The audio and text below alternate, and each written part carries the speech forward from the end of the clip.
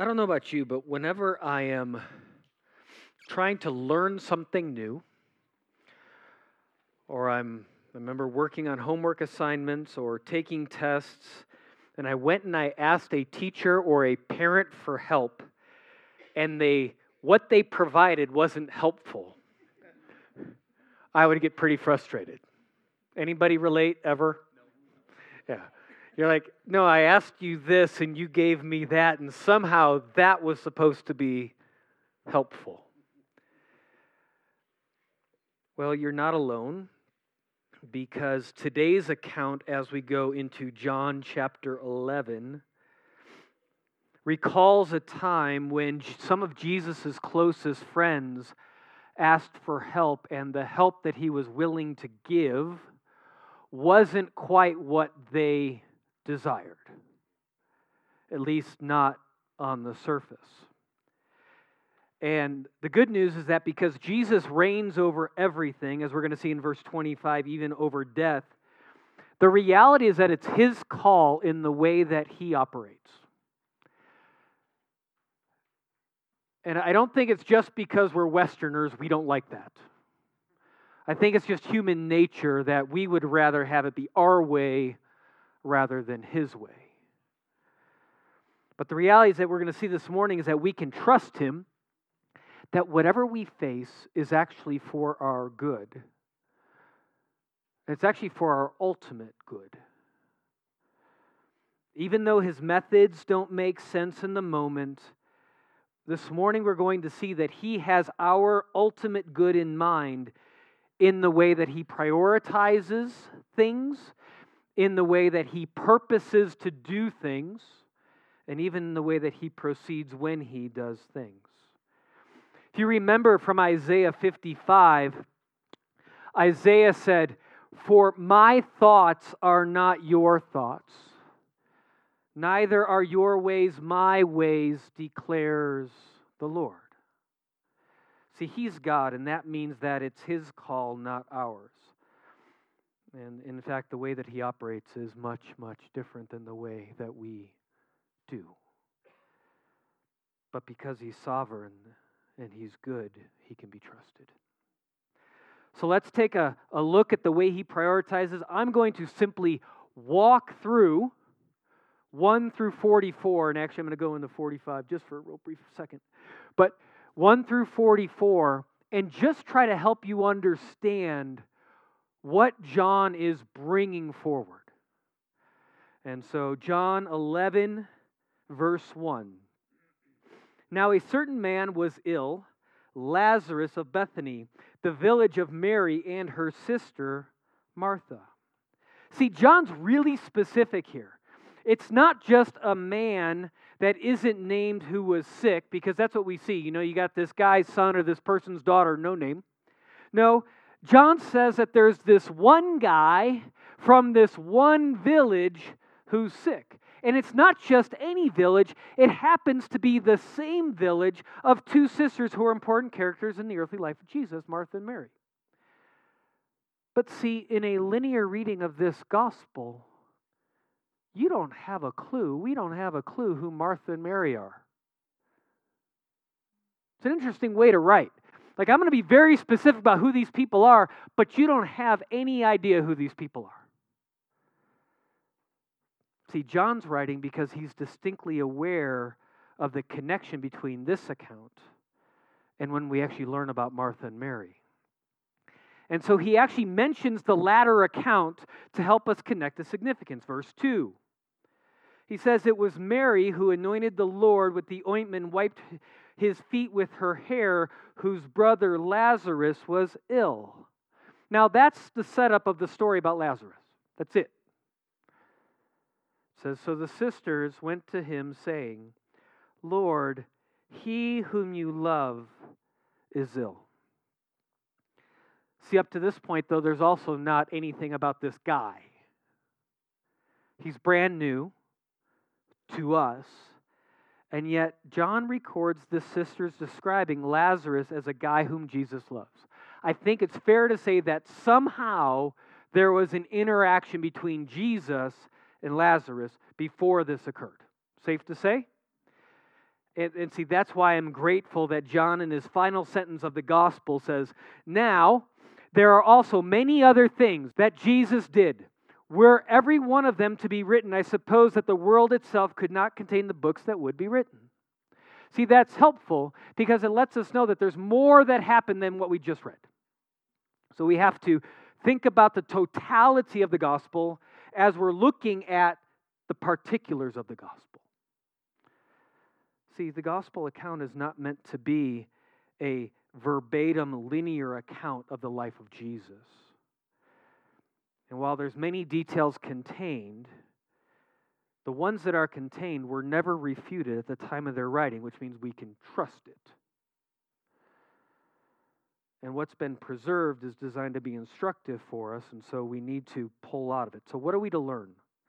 Well, according to this, the way things that play out, what we see is that Jesus prioritizes time differently than we would. It's his call. So let's try something. You guys ready to participate? Yes? Maybe? Okay, it's not going to be a Bueller moment. Whenever I ask, whose call is it? You all are going to respond boldly, it's his call. Okay, you got that? We got one who's with me. Let's give it a shot. Whose call is it? It's his call. Hey, you guys can do this. This is good. Shapes, yes. So as we move into verse 4, we're going to see how it's Jesus' call in the way that he prioritizes his actions. So the sisters sent to him saying, Lord, he whom you love is ill. But when Jesus heard it, he said, this illness does not lead to death. It's for the glory of God, so that the Son of God might be glorified or may be glorified through it. Now Jesus loved Martha and her sister and Lazarus. So when he heard that Lazarus was ill, he stayed 2 days longer in the place where he was. See, when you read it, you got to be sitting there going, wait. He loved this woman and her brother and her sister, and when he heard the news, he simply stayed in the same spot. Now, at the beginning I said, hey, if you ask for help and nobody gives you help, what happens to you? You get frustrated. That's exactly what happened here. They send word saying, hey, we need your help. This guy is ill. And he says, yeah, I got you. I'm just going to hang out with my friends for a bit. I know as parents, when we ask for the garbage to be taken out or for something to happen, and they said, yeah, I got you, and they keep doing what they're doing, I get a little frustrated. Parents, you with me? Yeah, okay. See, it just doesn't connect. And while Jesus has the power to heal Lazarus, he chooses to stay. It doesn't make sense. Whose call is it? Well done. Now, while the first time you read this story, it doesn't make sense, when you make your way through the gospel, you start to make sense. It starts to become clear because he prioritizes in different ways. So that's going to be the second thing. He has our good in mind. So he stays where he is because it's about the way he prioritizes. His time with his disciples at that point was more important than going because he had a greater purpose. Because he has, the second thing is that it's his call in the way that he purposes. Look at verse 7. Then, after this, so what's after this? It's not after he received word, it's after they stayed there 2 days. Then after this, he said to his disciples, let us go to Judea again. The disciples said to him, Rabbi, the Jews were just now seeking to stone you, and are you going there again? Who are they concerned for? The teacher. What we see there is they're not concerned about the guy who's ill. They're concerned about the teacher. Hey, you're going to go back there because they're going to try to kill you. See, they're keenly aware of the religious and the political climate that they're in. It's not like they just got across the Jordan River. How do I know that? Because back in chapter 10, verse 40, it says he went away again across the Jordan to the place where John had been baptizing at first. And here's the phrase, and there he remained. If you remain somewhere, is it a short period of time? Is it like camping? No, it's there for a while. That's where you're going to stay for a bit. So they've now gotten comfortable because they're no longer in the midst of chaos. Anybody like being comfortable without being in the midst of chaos? Yeah. So you can relate to these guys. And so it doesn't make sense to them that he's going to go back where there's danger. But it's not their call. Whose call is it? Look how Jesus responds to the concern they've expressed. Jesus answered, "Are there not 12 hours in the day?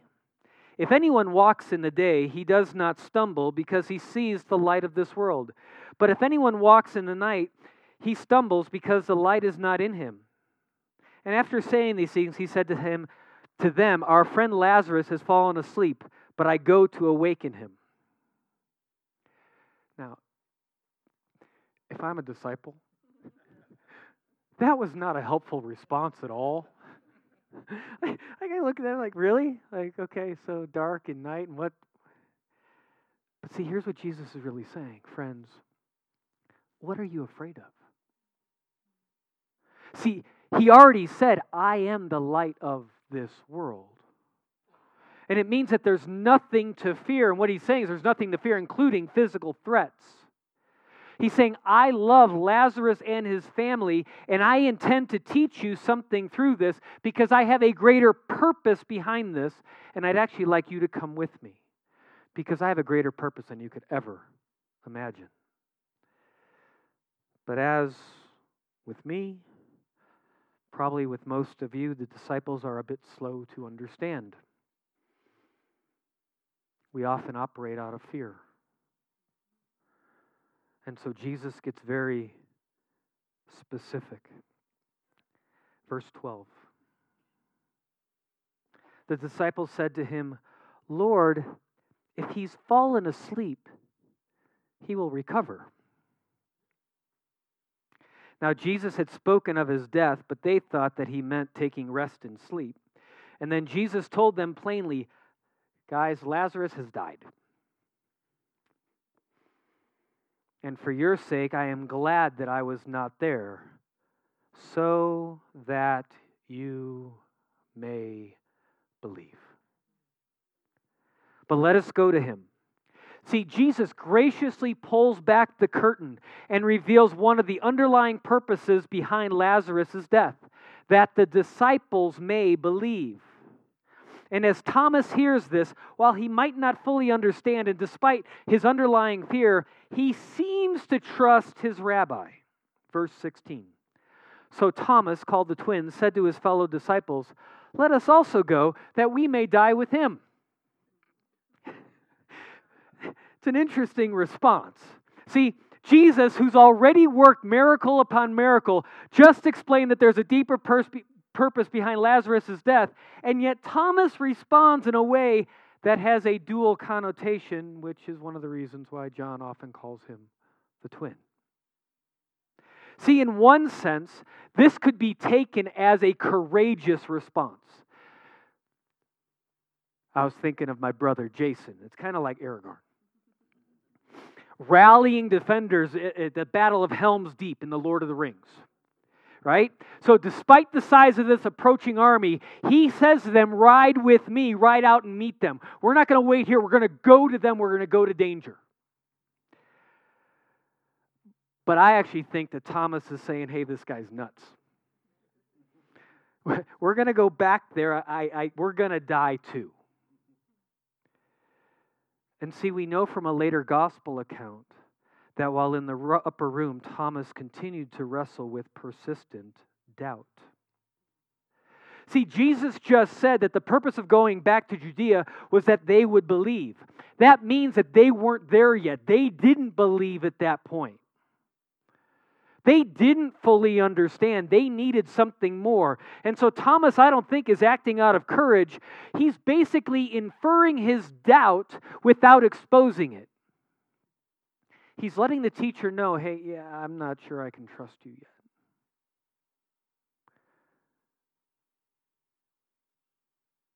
There's times that I'm in the same spot. Lord, I don't know if I can trust you with this.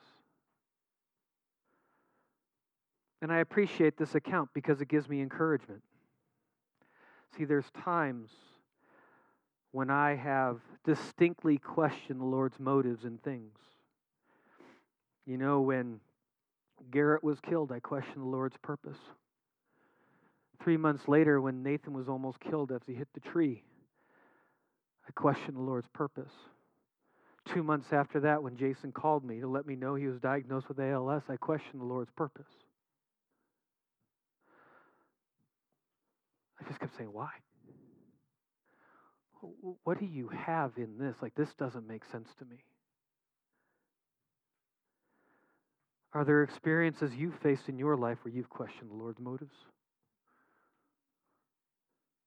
See, it's okay. Jesus understands.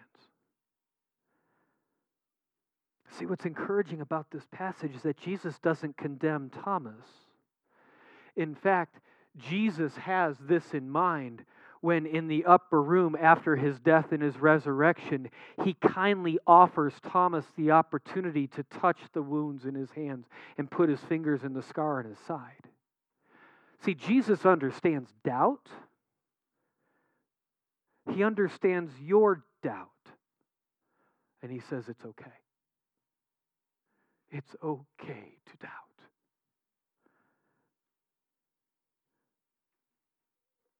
See, Jesus meets us where we're at. He has our good in mind when he brings things about. And this account reveals the purpose is that we would believe in him. That's our ultimate good. And so that brings us to the third truth revealed this morning, is that Jesus has our good in mind in the way that he proceeds. So look with me at verse 17. Now when Jesus came, he found that Lazarus had already been in the tomb 4 days. Bethany was near Jerusalem, about 2 miles off, and many of the Jews had come to Martha and Mary to console them concerning their brother. So when Martha heard that Jesus was coming, she went to meet him, but Mary remained seated in the house. Martha said to Jesus, Lord, if you had been here, my brother would not have died. But even now I know that whatever you ask from God, God will give you. See, Martha rushes out to meet to meet Jesus. This is common for her. See, when Jesus was in their home, Martha's the one rushing about. Mary remained at Jesus' feet. See, on the surface, though, Martha's statement seems to some degree share some trust and confidence in the Lord. Right? I know that if you had been here, you'd heal him, but even now, if you ask anything, like, you'll do it. But she doesn't know what that do it is. In light of her personality, it seems that Martha desires control. I believe she's kindly complaining to the Lord. She doesn't understand what Jesus had prioritized. She's not aware of Jesus' purpose, for she wasn't on the other side of the Jordan when Jesus shared with his disciples that it was so that they would believe. She's concerned about one thing, her current situation. Have you ever found yourself praying, Lord, do you know what I'm going through? Do you care what I'm going through? You could have done something to prevent what I'm going through. You know, you still could make things better, and then you give the way that you think he could make things better. You ever found yourself giving Jesus the way how to make things better? See, I know when I find myself praying, When I learn of marriages that are in great struggle or significant physical illness with a family, or when I was talking with the father of the 17-year-old who's a local pastor who, when she died of a heart attack, I found myself asking why. I doubt the Lord's purposes because I don't understand them. And yet in my mind I know the truth that's revealed here, that His ways are higher than our ways and His thoughts are greater than our thoughts, but I still plead, Lord, you could do something. Martha said to Jesus, Lord, if you had been here, my brother would not have died. But even now, I know that whatever you ask from God, God will give you. And Jesus responds by revealing what He purposes to do. Verse 23. Jesus said to her, your brother will rise again. How many of you have asked Jesus to understand what the future holds? Right? You're saying, hey, Lord, if I just knew what was going to happen, then I could accept what I'm walking through better. It's right here. Her response to this revelation is an indication of her doubt. Martha said to him, yeah, I know he will rise again in the resurrection on the last day. So given her frame of reference, what she knows, she now has the answer to what Jesus just revealed to her. She has no clue about Jesus' power. Friends, you don't have any idea about the power of Jesus. Like in your mind, what you think is the best outcome? See, she believes that there's a day in the distant future when Lazarus will be restored. But she reveals that she doubts what the Lord can do in the current situation. And instead of condemning her for doubting, He gently points to His sovereignty, saying, you may not understand, but I'm sovereign over all things. I have particular priorities and particular purposes and particular ways of proceeding that are way beyond your comprehension. I have your ultimate good in mind. You can trust me. See, the way that Jesus proceeds doesn't seem to make sense to Martha. But whose call is it? That's right. See, it's His call in the way that He has a purpose behind the things we experience and the way that He brings them about. So look at verse 25 to see how He responds to her expression of doubt. Jesus said to her, I am the resurrection and the life. Whoever believes in me, though he die, yet shall he live. And everyone who lives and believes in me shall never die. Do you believe this? Your answer to that question, friends, is the most important thing about you. Do you believe this? Do you believe that those who place their faith and trust in Jesus will never die? Martha responds in verse 27. She said to Him, yes, Lord, I believe that you are the Christ, the Son of God, who is coming into the world. See, while they were still across the Jordan, Jesus said that He was glad that He wasn't there so that the disciples would believe. And here, upon their arrival, in this brief account with Martha, before any miracle occurs, Jesus is giving His disciples a first-hand account of what belief looks like. See, we believe not because of what Jesus did. We believe because of who Jesus is. See, she says, I believe that you are the Christ, the Son of God, who is coming into the world. Here's a woman whose brother has died, and the rabbi is asking her if she believes. Do you think that her response would serve as an encouragement to the disciples? He just told us that this is what He's going to do, and here it's happening in front of me. But that's not the end of the story. Verse 28. When she had said this, she went and called her sister Mary, saying in private, "The teacher is here and is calling for you." And when she heard it, she rose quickly and went to him. Now Jesus had not yet come into the village, but was still in the place where Martha had met him. When the Jews who were with her in the house consoling her saw Mary rise quickly and go out, they followed her, supposing that she was going to the tomb to weep there. Now, when Mary came to where Jesus was and saw him, she fell at his feet, saying to him, "Lord, if you had been here, my brother would not have died." Now, I am not sure why it says the teacher is calling for you. There's no account of Jesus doing that. So Martha responds. She runs and gets Mary and says, "Hey, the teacher wants to see you." Maybe it's the only thing Martha knew she could do, or what she could say to get Mary to leave the house and to come to the tomb where Lazarus' body was placed. See, I know that there were times when our children were younger when they would run downstairs and say, "Mom needs you upstairs," just because they wanted their brother or sister upstairs.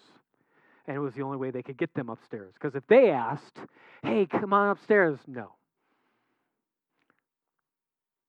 I don't know the reason, but it worked. And when Mary walks up to Jesus, she has the exact same conversation that her sister had with him. "Lord, if you had been here, my brother would not have died." She expresses the same confidence in Jesus' power to heal, just as Martha did. Is that wrong? No. It's what she knows. I would argue that it's actually good to say to Jesus, "I know that you would do this because you're capable of doing this." See, they're unaware up to this point that he has the power over everything, including death. They haven't seen it. They haven't witnessed it. They've seen and heard about a variety of miracles, but in their minds, raising someone from the dead is out of the realm of possibility. Friends, let's say you've been walking with the Lord for a while.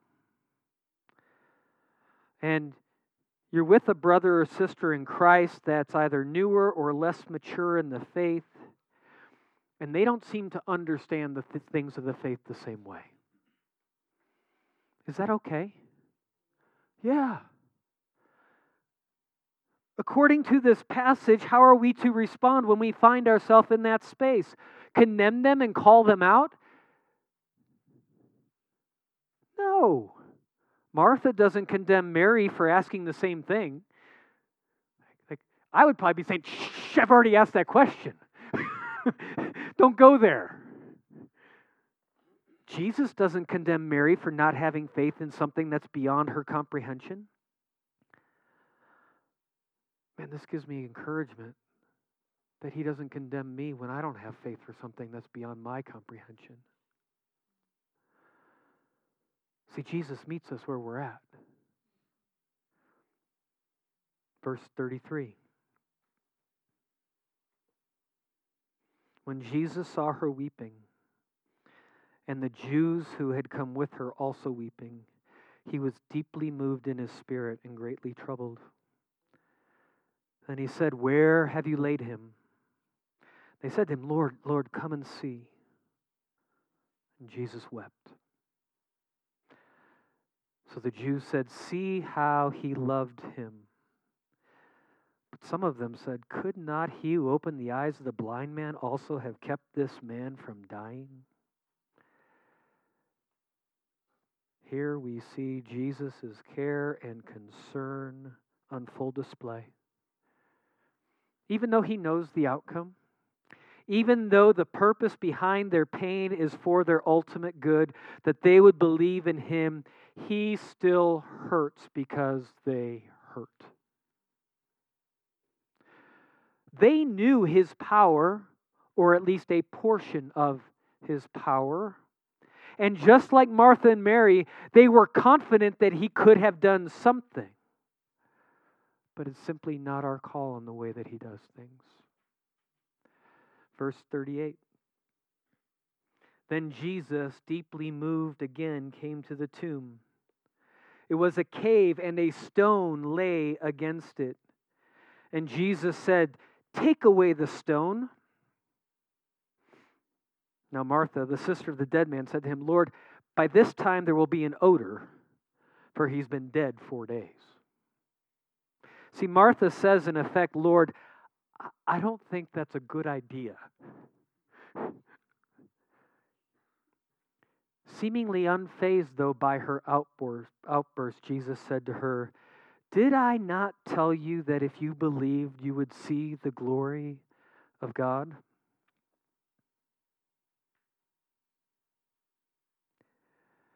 And so they took away the stone, and Jesus lifted up his eyes and said, "Father, I thank you that you have heard me.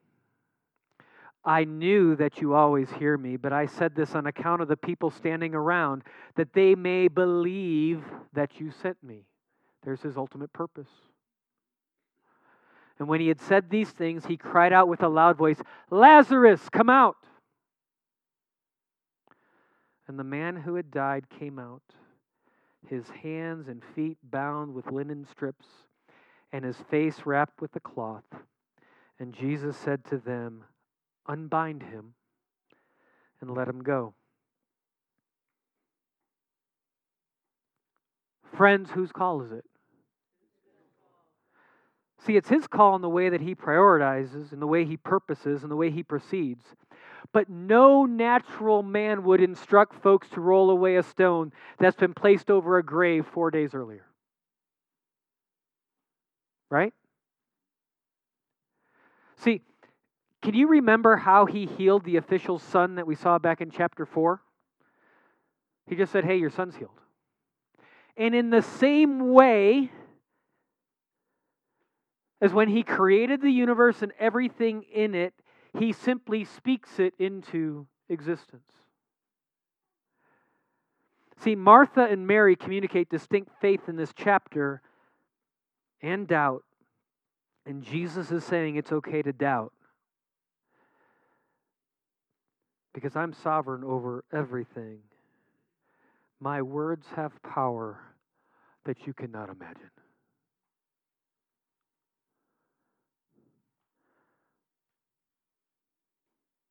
This account, Jesus raising Lazarus from the dead, friends, is a picture of us being called into life. See, when Jesus called us out of darkness, we were given new spiritual life. He called you by name. And when Lazarus came out of the tomb and he's called, he needed help from those around him. Jesus commanded them, "Unbind him." See, in our case, others are instructed to come alongside of us to help us live freely as new creatures. Now imagine the folks who are standing there witnessing this. Though we don't have an account of what they were thinking, it's not difficult to imagine it. How likely would anyone want to fulfill the command to unbind him? How many members of your household look forward to cleaning up after the dog when it vomits in the house? What if there's a dead animal in the window well? Is everybody like jumping in together to kind of pick this thing up? Or is it, no, who's first? Asking folks to unbind a man who's been dead for 4 days, who just walked out of a tomb and should be decomposing, is way worse than a dead animal in your window well. The guy was dead, and now he's moving. Who in their right mind is going to say, "I'm first to help"? No one. That is a huge ask.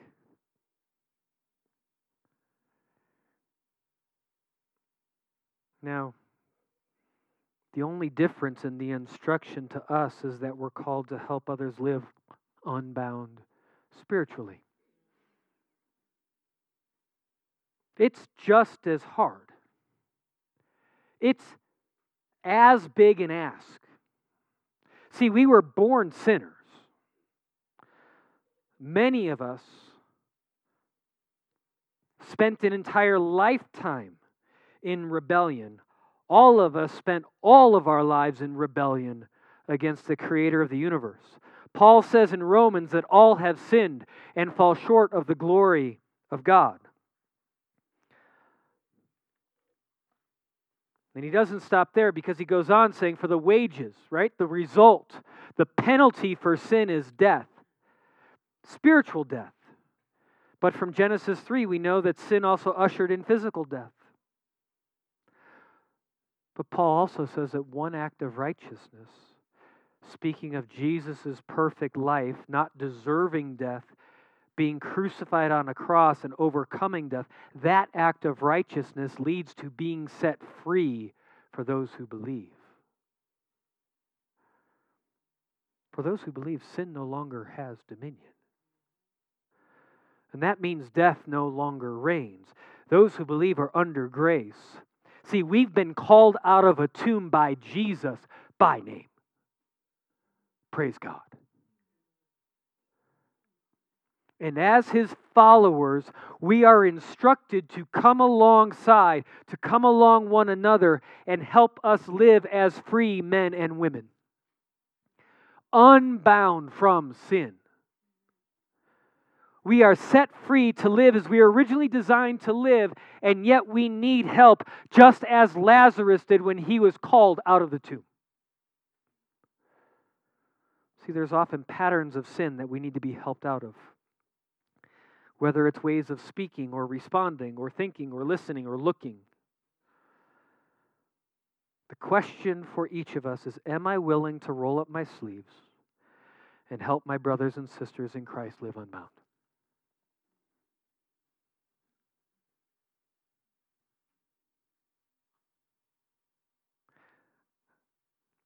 I know I wouldn't have been the first person offering to go and unbind Lazarus. But that's the question for us. Am I willing to go and help? So I want to wrap up this morning by helping us realize a variety of purposes that this account serves. First, friends, this account recorded by John is a miracle that really happened. A man who had been dead in a tomb for 4 days was brought back to life simply by Jesus speaking.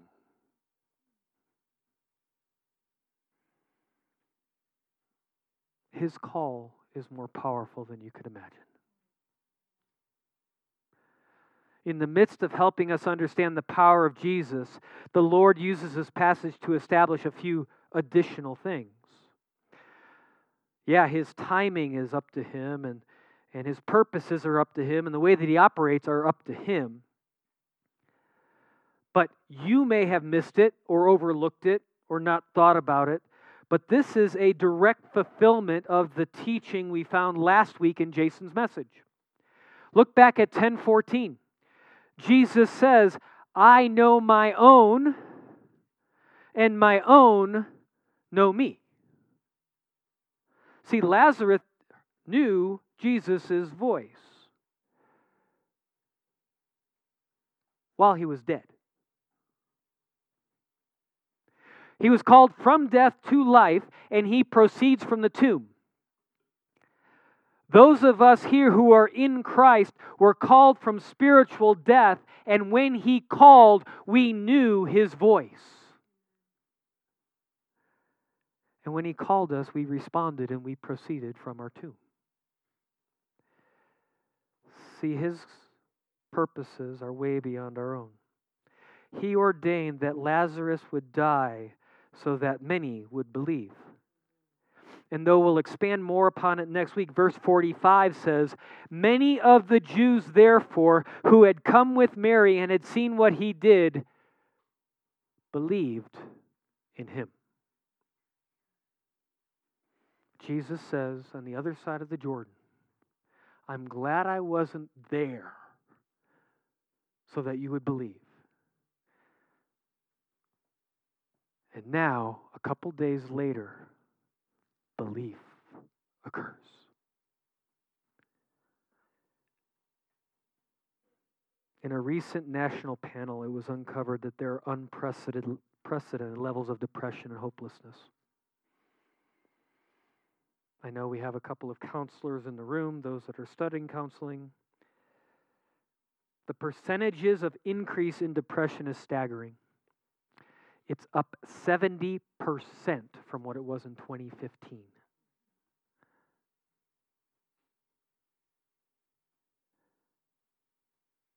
See, hopelessness, though, isn't new. For Mary and Martha, the situation they were in was hopeless. They said, "If you would have been here." They're hopeless. In Christ, friends, we have hope. And I don't want the obvious to slip by. For Lazarus, he tangibly, practically, and experientially knows that every day he had to live was a blessing. It was all on account of the love of the Savior calling him out. I don't think it's too far a stretch to believe that when he tasted food again, it was delightful. Or when he walked again after being in the grave 4 days, he relished being able to walk, being able to see his sisters. I imagine that as he heard singing, he didn't hold back to join in. He knew what it was like to be dead and then made alive. And he knew he was alive because of Christ. He could say without a doubt, as Paul did to the Galatians, "It's no longer I who live, but Christ who lives in me." I would imagine that his gratitude was way off the charts.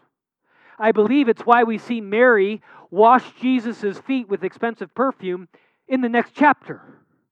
Here's the person whose brother was raised from the dead, and what does she do out of gratitude? Anything she can. She saw Lazarus' joy. She's filled with immeasurable gratitude because her brother was brought back from the dead. Now, for some of us, we had similar experiences. We can look back to a time or a point in time and a place when everything changed for us when the Lord called us. And for some of us, we were probably likely to share the good news that we've been changed. And for some of us, we were probably pretty annoying in doing so. Tiffany's saying, yeah. I know my friends looked at me like, "Dude, you're nuts." I don't think there was anyone in Judea at the time who was unaware of a dead man being brought back. They didn't need social media. They didn't need a camera. Like, everybody was talking about it. And Lazarus could say, "I was dead and then I wasn't." That's it. I was raised from the dead, whatever the circumstance. Doesn't matter what we're facing now. It'll be fine because I was dead. And now I'm not. We're short on food. Doesn't matter. I'm alive. Friends, it's no more complicated for us. It's not. And yet our own conversion is often at risk of becoming too familiar. We run the risk of thinking that no one wants to hear it anymore. Or maybe we're no longer amazed by it, so we stop sharing it. Brothers and sisters, it's the same miracle. It's the same power. We were one way and then we weren't. I sense that the most effective tactic of the enemy in getting us to stop sharing the good news is to cause us to forget how great a miracle it is. And I would imagine for those who were raised in a Christian home and came to faith early, it's even easier for the enemy to hinder our view of the miracle. Because if you haven't had all these life experiences where things are really bad and you can point to that spot that says, I was changed, you can say, I don't feel like I was ever dead.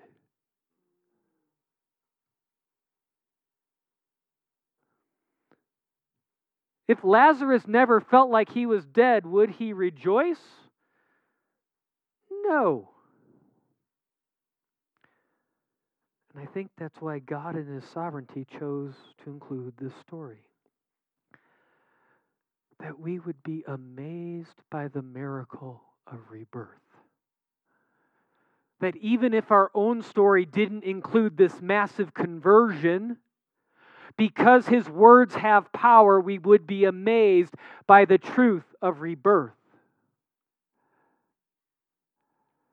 Because when we're amazed by the truth of rebirth, others will know about it.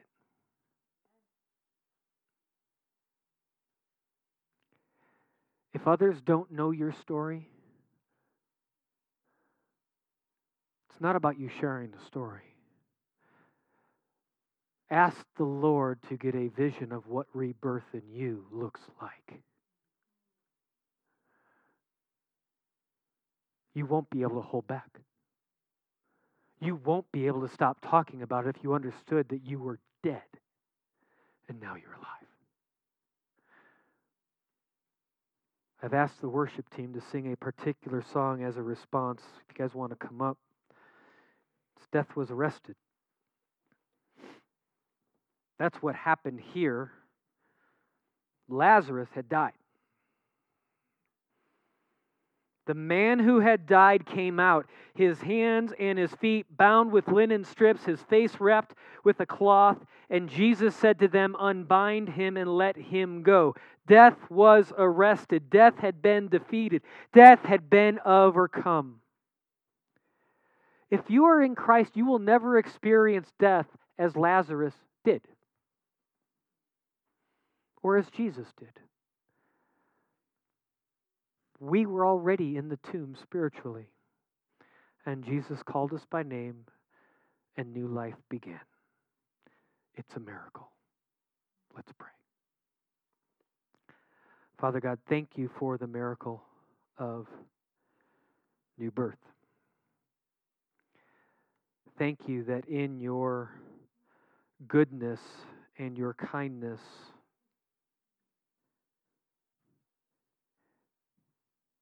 you have called us by name.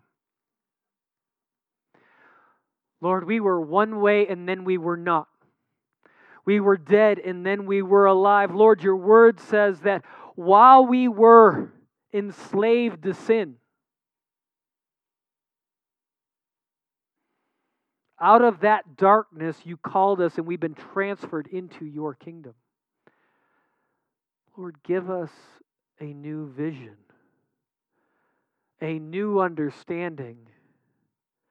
Lord, enrapture our hearts in such a way that we can't hold back sharing the truth. Lord, give us a heart to talk about your compassion that was displayed towards Martha and Mary and Lazarus. Give us a heart to share the compassion that you've displayed towards us. And help us to be compassionate, helping those that you have called to new life live unbound, free, now able to bring you glory. In Jesus' name, amen.